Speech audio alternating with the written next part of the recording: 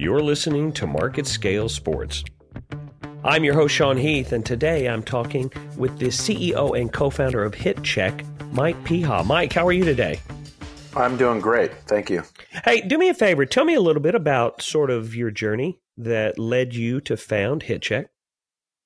Yeah, so I have an extensive background in youth sports as a coach and also as a founder and administrator of several youth sports leagues, mainly in the football side of things. And that's what I considered my side job, although my wife considered it my full-time job. I'm also an entrepreneur that started a few companies and but had the passion to work with kids and help develop their lives and teach them some life lessons through the world of sports. So after 25 plus years of that and starting a league out in Northern California where we had over close to 9,000 kids participating, I noticed a trend happening, that there was a real decline in kids participating, mainly in youth football. And I had stepped back from the coaching ranks and was trying to understand what was going on. And as you're familiar, and I'm sure everybody else, the issue with concussions kept coming up, and concern of parents of letting their children participate in a contact sport. So I started doing some research to see how we can change it and find out what's really going on. And ended up coming up with a website, and it's no longer available. It's called Safe the Game, SAFE the Game, which was just basically an information site to help, for education of concussions and education for teaching proper tackling techniques and things like that to just make the game safer. And through that process, a doctor by the name of Dr. Jake Benford, who a sports medicine doctor, had a stint with the 49ers, worked with the Golden State Warriors D team, had been working on a project where he came up with this concept of developing a quick assessment test for mainly focused on youth for concussion testing. And it was something that was completely lacking in the industry. There wasn't anything available that was quick and mobile and affordable. And he had started this project for a couple of years and contacted me, and the two of us got together and spent about a year just doing some beta testing and working together and understanding it. And then we decided that it's time to build a company from it. So let's talk about concussions for just a second, because I want to understand something. Is there a ratio of risk based on the age of the participant?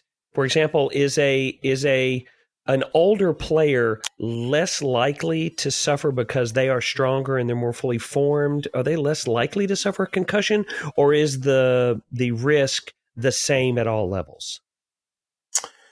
Well, I don't think that information is exact, and that's one of the areas that we've built this company for, is to really start collecting that data.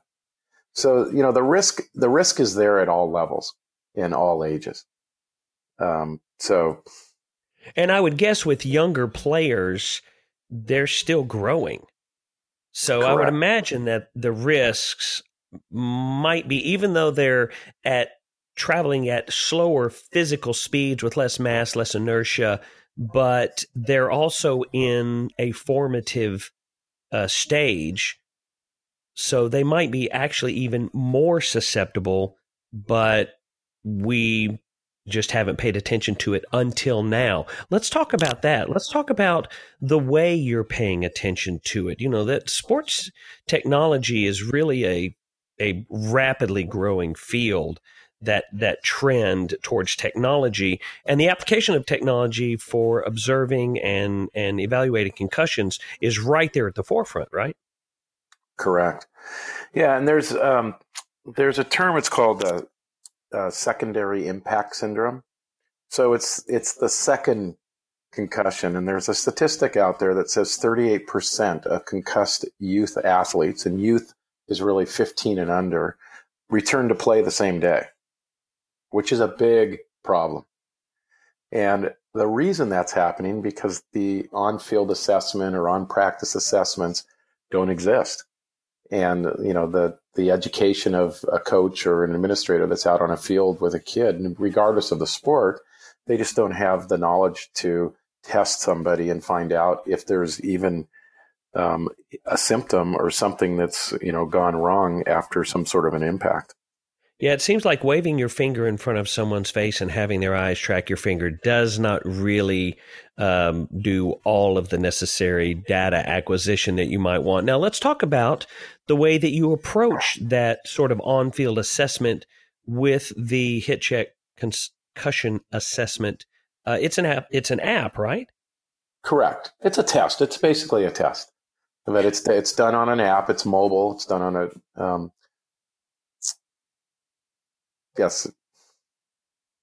So it can be done on a cell phone. It could be done on a LTE connected app, or if you're inside, let's say, a basketball arena, it could be connected to a Wi-Fi connected tablet. And this is something that can start being used as young as, is it 6 years old?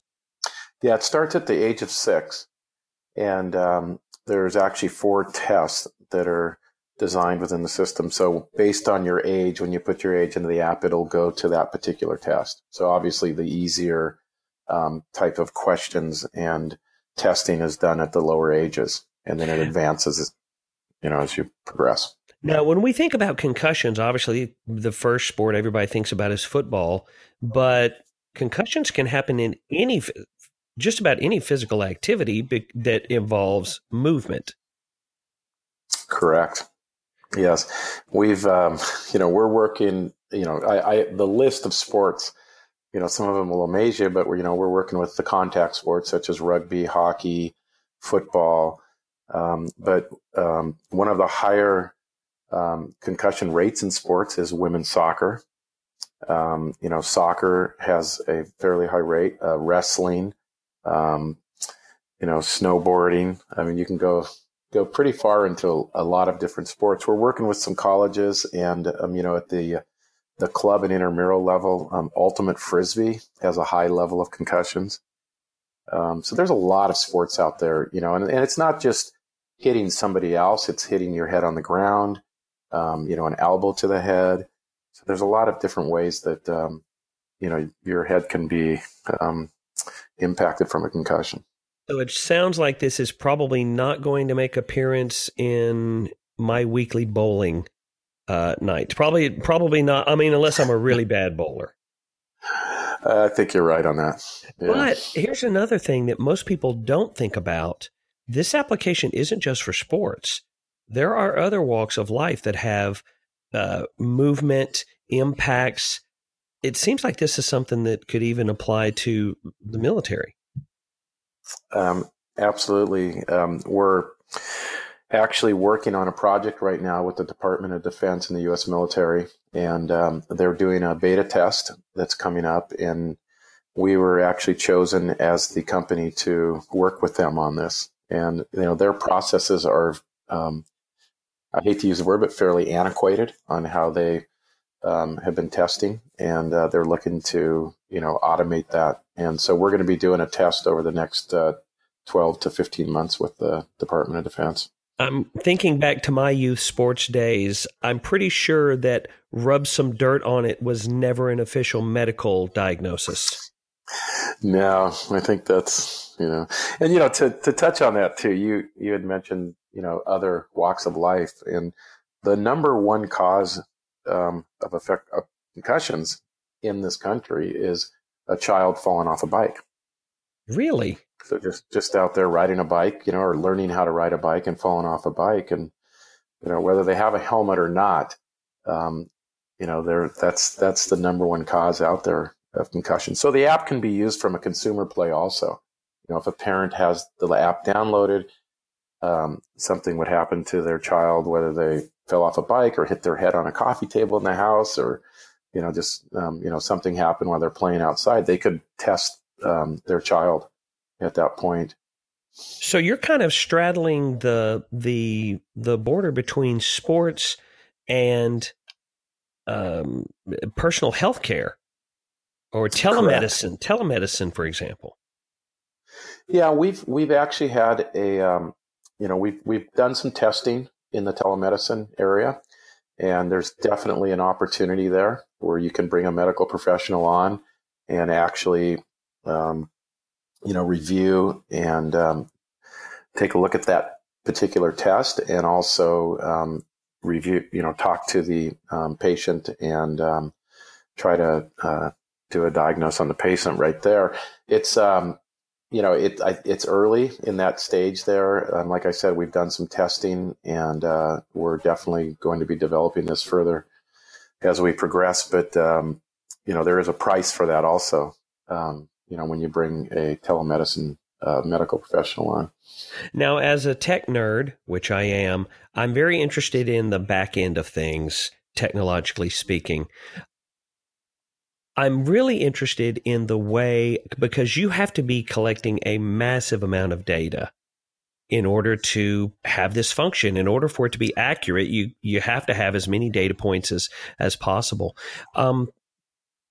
Have you found that to be a really interesting challenge in collating and interpreting all of the data that you're collecting? Yeah, it's a work in process. I mean, we're still, we're a young company. We did our beta launch in mid 2017. We did beta testing before that, but we're still in the process of collecting data and analyzing the data. And yes, to answer your question, it is a challenge to find the areas that because concussions don't happen every day. And baseline testing is great. They when they take the baseline test, it's about a 7 to 10 minute test, and we're collecting a lot of data from that at different age groups. But the post tests after a suspected concussion occurs, the post tests obviously are a lot less, and it's somewhere. There's some statistics out there from other tests that it's around 3 to 4% of the total base test taken, that 3 to 4% actually would take a post test with a suspected concussion.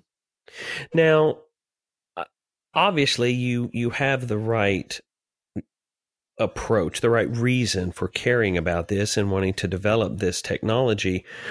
Do you find some concern that you might experience pushback from coaches or administrations with regards to letting HitCheck, for example, be the final say in whether or not a player returns to the field?